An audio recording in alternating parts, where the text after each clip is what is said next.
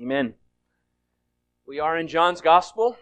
Seeing Jesus in John is the title of the series. We will be in John chapter 1, verse 14 today. But before we do that, I want to backtrack all the way back to the Exodus. The story, of course, of the Israelites as they were led out of enslavement in Egypt, led by the prophet Moses. And I just want to think back on that great event. I mean, if you could imagine this scene, the Bible tells there were 600,000 men who left Egypt at that time, besides the women and children. So we believe there was maybe 1.5, 2 million, or maybe even more people leaving Egypt in this mass exodus. And you could imagine just the sea of humanity, 2 million people traveling on foot together, countless animals and herds following them. They leave Egypt with much spoil as the Egyptians were giving them treasure, saying, "Get out of here," after all these plagues that God had brought. And they were excited. They were finally going to be in their own land, in their own place. But as time goes on, they look more like a refugee camp, out in the middle of the desert, living in tents. But all the while, there was something peculiar about these people, that in their midst was the tabernacle. Wherever they would go, the tent of the Lord, the tabernacle, would be in the center of their camp. God was dwelling in their midst. Now, while the presence of God was an awesome thing to have Yahweh in the midst of His people, at that time there were many barriers between man and God. God had given very strict rules on how man was to approach God. Blood sacrifices were needed. Rules of cleanliness were given that had to be kept to a T. So God was there in the midst of His people, but He probably felt distant at times. There was a divide between man and God. Now, as we've opened up John's Gospel, we've been introduced to the Word, who is, of course, Jesus. And we've learned that the Word was in the beginning with God. That at creation, there He already was. He has eternally existed. We learn that He is God, that He is distinct from the Father, yet He is also God Himself. We learn that through Him all things were created, and even for Him, we read in Colossians, all things were created. And last week we learned that life is in Him, and that life is the light of men. That Jesus has come into this world shining a great light into the souls of men, and the darkness has not and cannot overcome this light. And all that would receive Him would be born, not of blood, not of the will of man, not of the will of the flesh, but they would be born of God. They would be born again, and they would be given the right to become children of God. But so far, the Word has been distant. You know, we read this text and we maybe picture Jesus at creation. There He was, doing His thing. We picture Him in heaven with the Father. But He is far off from us, maybe even impersonal at this point, as we've read in John's Gospel. But today, something radical is going to take place. Something marvelous is going to happen as the Word draws near to His people. And this is a nearness, this is a closeness that is completely different than what Israel experienced in the wilderness, even as God dwelt in their midst. Because Jesus comes to His people in a very intimate, in a very personal way.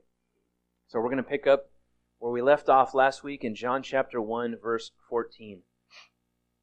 "And the Word became flesh and dwelt among us, and we have seen His glory, glory as of the only Son from the Father, full of grace and truth. John bore witness about Him and cried out, 'This was He,' I said, 'He who comes after me ranks before me, because He was before me.'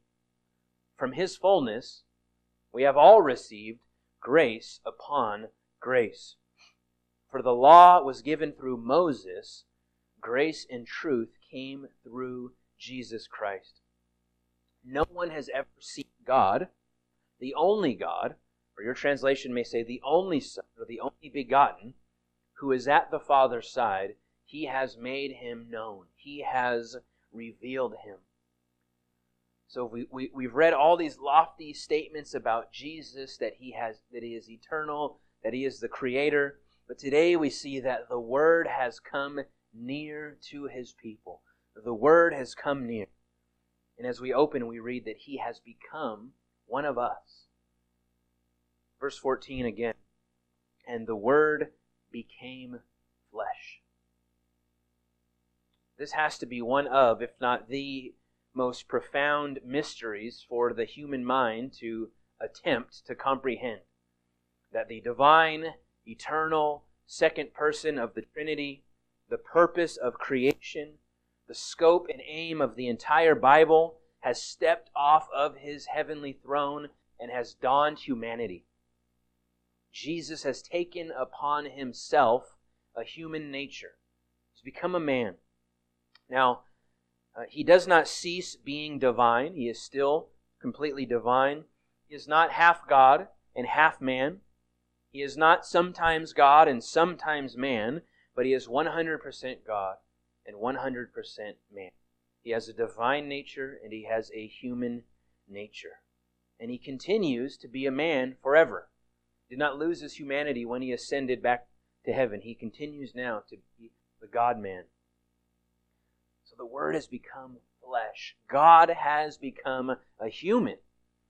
And if we just ponder that for a moment, that the infinite God, with limitless power and limitless ability, limitless knowledge, has become a human. He has been clothed in human flesh, so that people could literally see a man walking beside them and say, that is God in the flesh. And if we contrast this to kind of the distant nature of Old Testament worship and the distant nature of Old Testament relationship to God, I think the difference is profound. In the Old Testament, indeed, there was fellowship with God. You know, some like to paint this contrast between Old and New Testament, that the God of the Old Testament is this ogre who is always mad, and then Jesus is this loving lamb, and they're so different. We're talking about the same God, but definitely how man interacted with God was different in the Old Testament. But we need only read the Psalms to see that man had intimate fellowship with God in the Old Testament. We see men crying out for a deeper experience with God, a deeper relationship with the Lord. But God was always this kind of transcendent, far off, completely different being than we are. Because He's God, right? That's just how it is.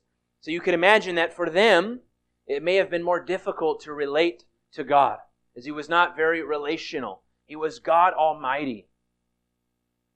And we share some of the same difficulties in our day still, even with Jesus, trying to relate to God Himself, trying to have a relationship with the Lord of glory. But when Jesus becomes one of us, when He dons humanity, when He becomes a man, He becomes our brother. He becomes one of us. He becomes part of the human race, to where we can relate to Him just as we can relate to any other human that has experienced life on this earth. You know, we tend to, you think of a king, and I think we tend to think about God and man like this, that a king who sits in his ivory tower, who sits in his castle, who has everything handed to him his whole life, he's lived in royalty, he doesn't even know what the word need means. He's never needed anything in his life. He has everything at his fingertips. If he says a person dies, they die. That kind of king cannot relate to a peasant. He cannot relate to the common man. Sure, they are both humans, but he has no real comprehension of what it means to be a common person and to struggle and to suffer and all of those things. And sometimes we think of the relationship between men and God like that God doesn't really understand us because He's high and lifted up and we're just kind of living this life day to day. But Jesus becomes one of us. We have intimate fellowship with Him. He has experienced the full gamut of what it means to be human, just as we have and do. And what this does is I think it should aid in our fellowship with God, or in our communion with Jesus. And let me just try to give a few examples of why I say that. Number one is quite simple, is that Jesus has a human body. Right now he has a glorified body. We will one day be like him. But Jesus has a human body, and he lived on this earth in a human body just like we do. And we're all familiar, of course, with the suffering that Jesus experienced on this earth. That he was beaten, that he was whipped, that a crown of thorns was shoved into his skull, that he was eventually nailed to a cross. If you're here today and your body is afflicted, you are suffering, your body maybe is failing you, maybe you're someone that would say that pain is just part of my daily life, Jesus knows suffering. And Jesus has compassion on his people. You know, Paul speaks in Philippians of us being given the right or the privilege to Jesus in the fellowship of his suffering. Now, I don't know about you, but that's not the sort of fellowship that I pray about every night, is to join Jesus in the fellowship of his suffering. But I do believe that there is a fellowship that we can have with our Lord that we only experience in the midst of suffering. As we walk in the same painful footsteps that Jesus walked in. But Jesus has experienced pain in his body to the most extreme levels. And he wants us to turn to him. He wants us to trust him and to know that he understands. He knows what you're going through, not just because he made you, but because he has walked in your footsteps. He has experienced suffering more than any of us in this room. And he did it all without sinning. And he did it all as an innocent man. Number two, not only did Jesus have a human body, but he has a heart. Jesus has a heart. Jesus experienced emotions just like any other human. We read in Matthew that he looked upon the crowds and he had compassion on them. He saw them as sheep without a shepherd. He saw them as lost with no one to care for them, no one to nurture them, no one to feed them, no one to spiritually lead them. And his heart broke for the people as he looked upon their plight. Elsewhere we hear him saying, "Oh, Jerusalem, Jerusalem, how I have longed to gather you under my wings like a mother hen gathers her chicks." His heart broke as he looked upon the people and their rebellion against God, that they had missed their Messiah.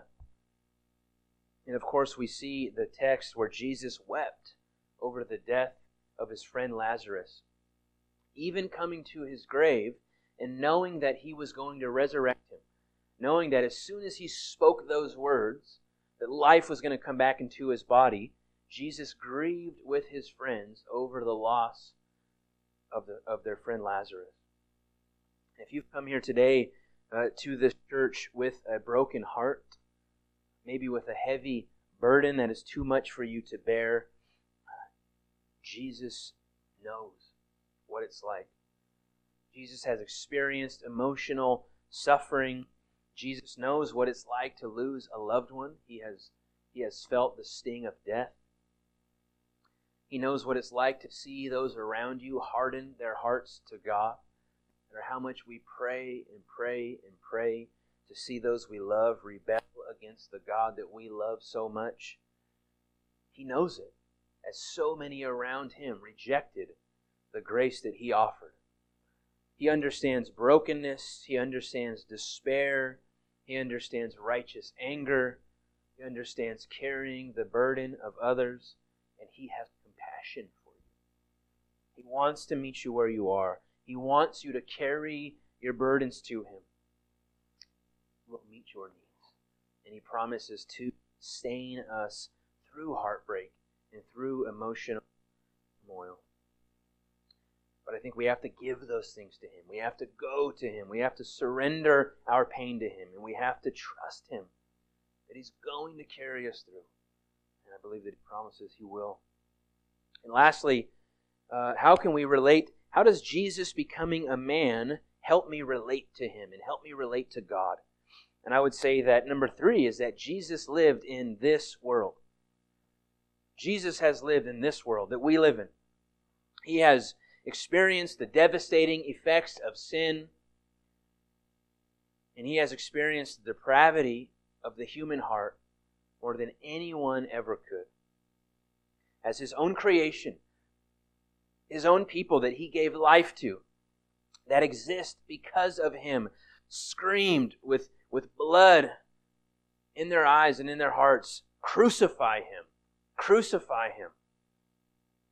So if you've come to God's church today with a heavy heart, maybe with a burden, as we look around at the depravity of the world that we live in, at the sin that is just rampant in our day and in our nation, if your heart today is broken by the tragedy that took place just this week in our land, so many in our nation are celebrating greater freedom to murder children in the womb.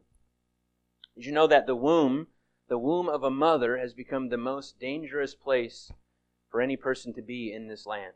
Because it is the number one cause of death today, abortion. Beyond any other sickness, any other thing a person can lose their life for. Children are being sacrificed on the altar of convenience. And we're being fed the lie that it is somehow an issue of women's health or women's rights.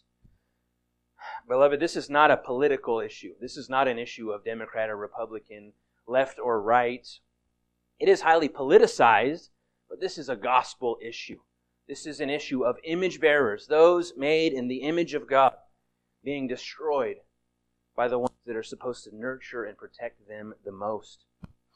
And as the church, we know ultimately that the only solution for this sin is the gospel. Right? We can legislate, we can make all the laws that we want, but laws do not change the human heart.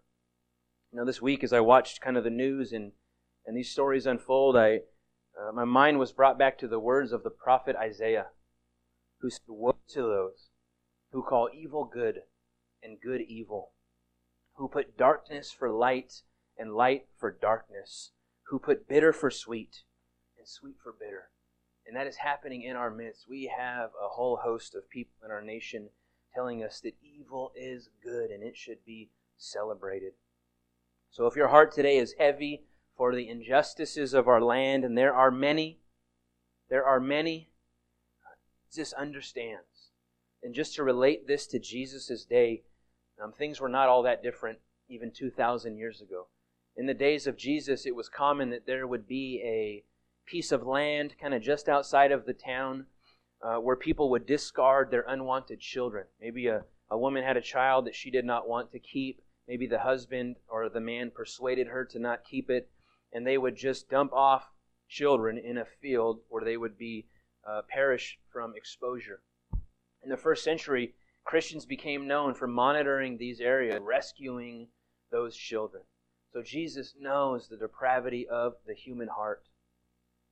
But He has compassion on us. Even in our sin, He has compassion on us. And He calls all people, no matter how dark their secrets are, no matter how loudly and boldly they have openly hated Him, He calls all everywhere to repent and believe. And He will show mercy. It does not matter what we've done. It does not matter what they have done out there. And it does not ultimately matter what we have done in here. Anyone who calls upon the name of the Lord, He will forgive. He will be gracious to, and He will show mercy to. But woe to those, again, who call evil good and good evil, because He will bring justice one day against His enemies, and He will vindicate righteousness. So the word has come near, and He has become one of us. He has become a man. He understands what it means to be human. He understands to the most intimate level of what it means to suffer, what it means to be broken over sin. And He was literally broken over sin. But He has compassion on us. And He desires us to trust in Him, to come to Him in our pain, to come to Him in our suffering, in our hardship. And His shoulders can bear that weight. Number 2, that the Word has come near. He has become one of us, and He has also made His home with us. Again, John chapter 1, verse 14. And the Word became flesh and dwelt among us. Language here John uses, he says He tabernacles with us. He builds His tent with us. Of course, going back to that same language of the tabernacle, where God dwelt in the midst of His people. The tabernacle was the place where man met God. This is where worship happened. This is where service to God happened. This is where the sacrifices took place. It all happened at the tabernacle and nowhere else. Any other place was condemned by God. The change here now is profound because Jesus now becomes the tabernacle. He becomes the true temple, the way to God. And this is a great thing for us because no longer do you need a priest to represent you before God. No longer do you need a priest to offer sacrifices for you on your behalf to God. No longer do you have to go to the temple or to the tabernacle to find communion with God. But the Word is drawn near, and He has made His home with us. And in so doing, He has made Himself now the way to God. He's taken away all the ceremonies. He's taken away all the special feasts, the specific geographical location that people had to go to. He is now the way to God.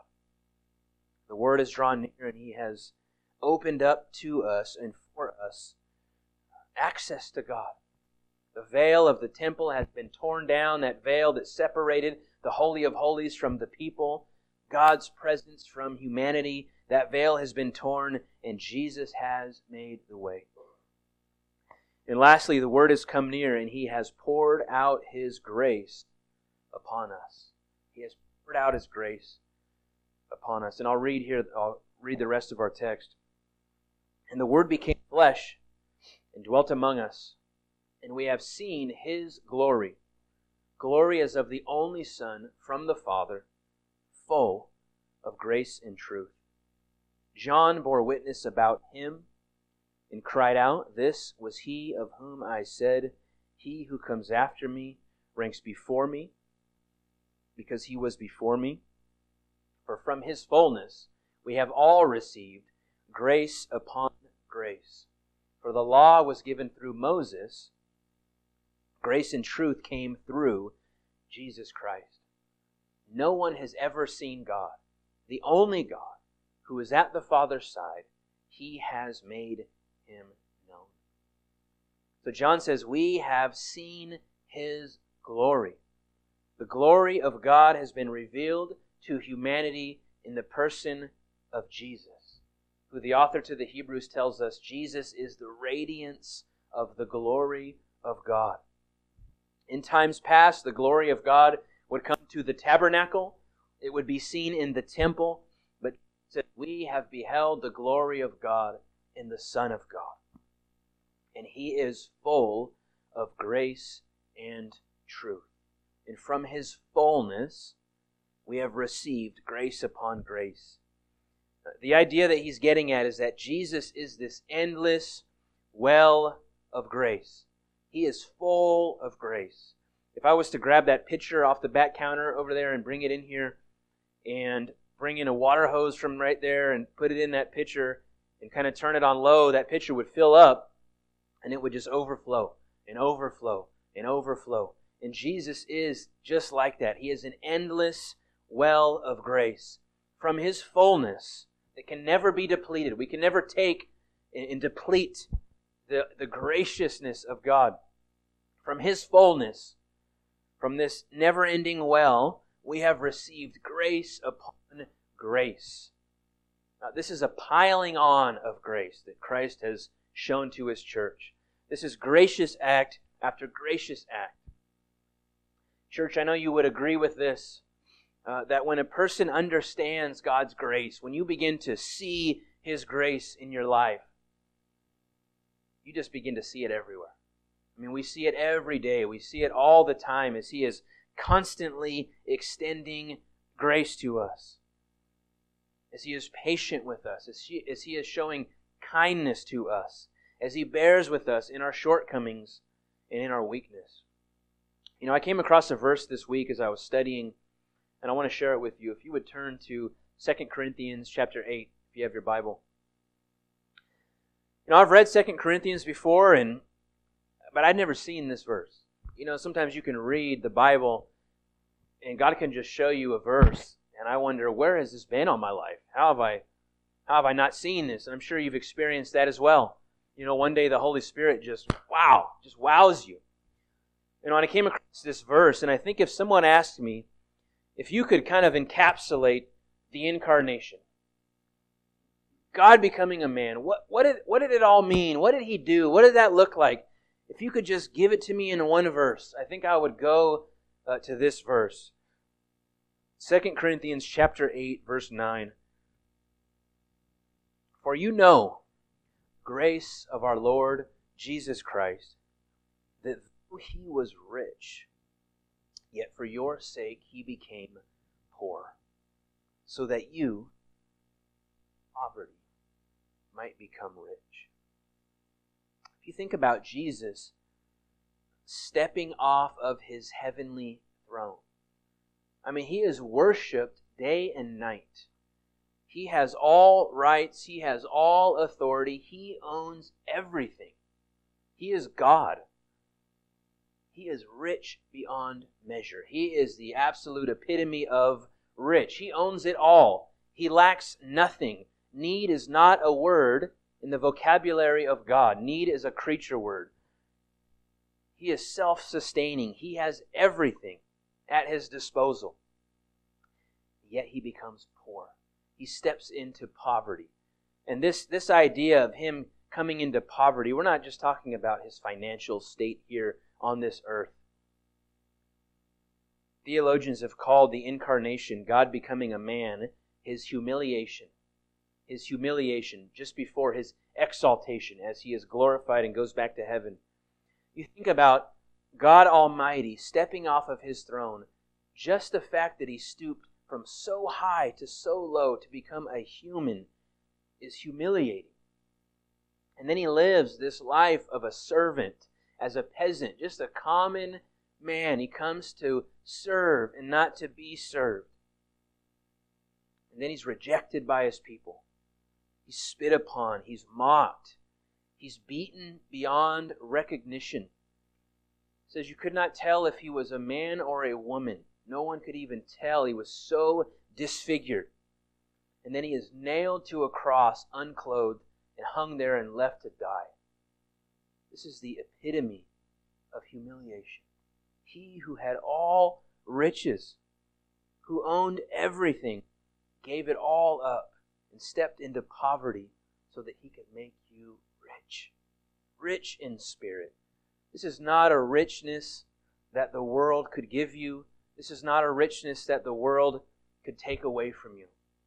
Even in the midst of utter financial ruin, even in the midst of a life like Job, every single creaturely comfort, every single thing that he owned snatched from him, Jesus makes you rich. Untold blessings await you in glory, the weight of your sin removed, the penalty of your sin taken away, fellowship with your Creator, fellowship with your fellow man, real fellowship and real life now on this earth.